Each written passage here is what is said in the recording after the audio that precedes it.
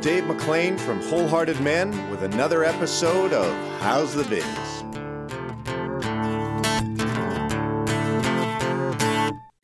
After graduating from university with a commerce and phys ed degree, Ann and I got married, went to Bible school, and then moved to Winnipeg to be with my brother in the church in Winnipeg. I worked in business as an account executive, but had always wanted to teach. So after a few years, I resigned my position and went back to university to get an education degree. This marked the beginning of a very profound period in my life. It was during this time that I had a vision. I saw myself hiking up a mountain wearing a great big backpack. I came to a fork in the path, and at the fork stood Jesus. He stood at the fork in the path holding a climbing rope and a climbing axe. He held them out and said, "Give me your backpack. All you need are these." My first thought was, I can't give you my backpack. Everything I need for this trip is in there. And the vision ended. As I began to unpack the vision, the Lord helped me to understand what He was saying. The rope represented the Word of God. The axe represented the Holy Spirit. And the backpack represented all the things that I believe I needed to accomplish during my life in order to be considered successful. So what did I think I needed to accomplish in order to be a success? A beautiful house in a beautiful neighborhood, nice vehicles, a boat, meaningful work, a good income, enough money to give away a bunch, cool family holidays, world mission travel, a good reputation, favor and influence in the community.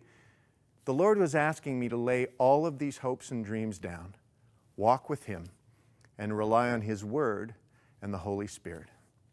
It took me 2 years to come to the point of surrender. We were raising a family on one very small income, and none of my hopes and dreams seemed remotely possible. Jesus had to be enough. This vision was clearly an invitation to surrender my life fully to Jesus. I thought I'd done that decades earlier. I certainly had given my life to Christ years before, but now I was being invited to really surrender everything to Him. I had to decide whether or not He was enough. Was I willing to trust Him with my life?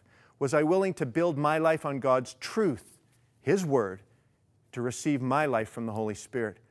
Or was I going to try to do life on my terms? Was it God's will my way or God's will God's way? Could I trust Him with all my hopes and dreams? I believe this fork in the path is one that each of us must come to. Will we trust Him with everything? Is Jesus enough? The answer, of course, is yes, Jesus is enough. So what's in your backpack? Will you give it to Jesus? Is Jesus enough for you? Paul tells us in Philippians 3, verse 7 and 8, "But whatever were gains to me, I now consider loss for the sake of Christ.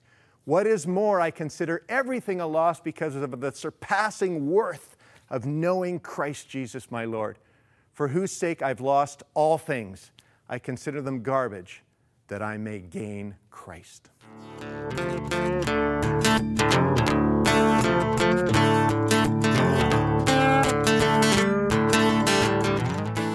Hey, thanks for listening.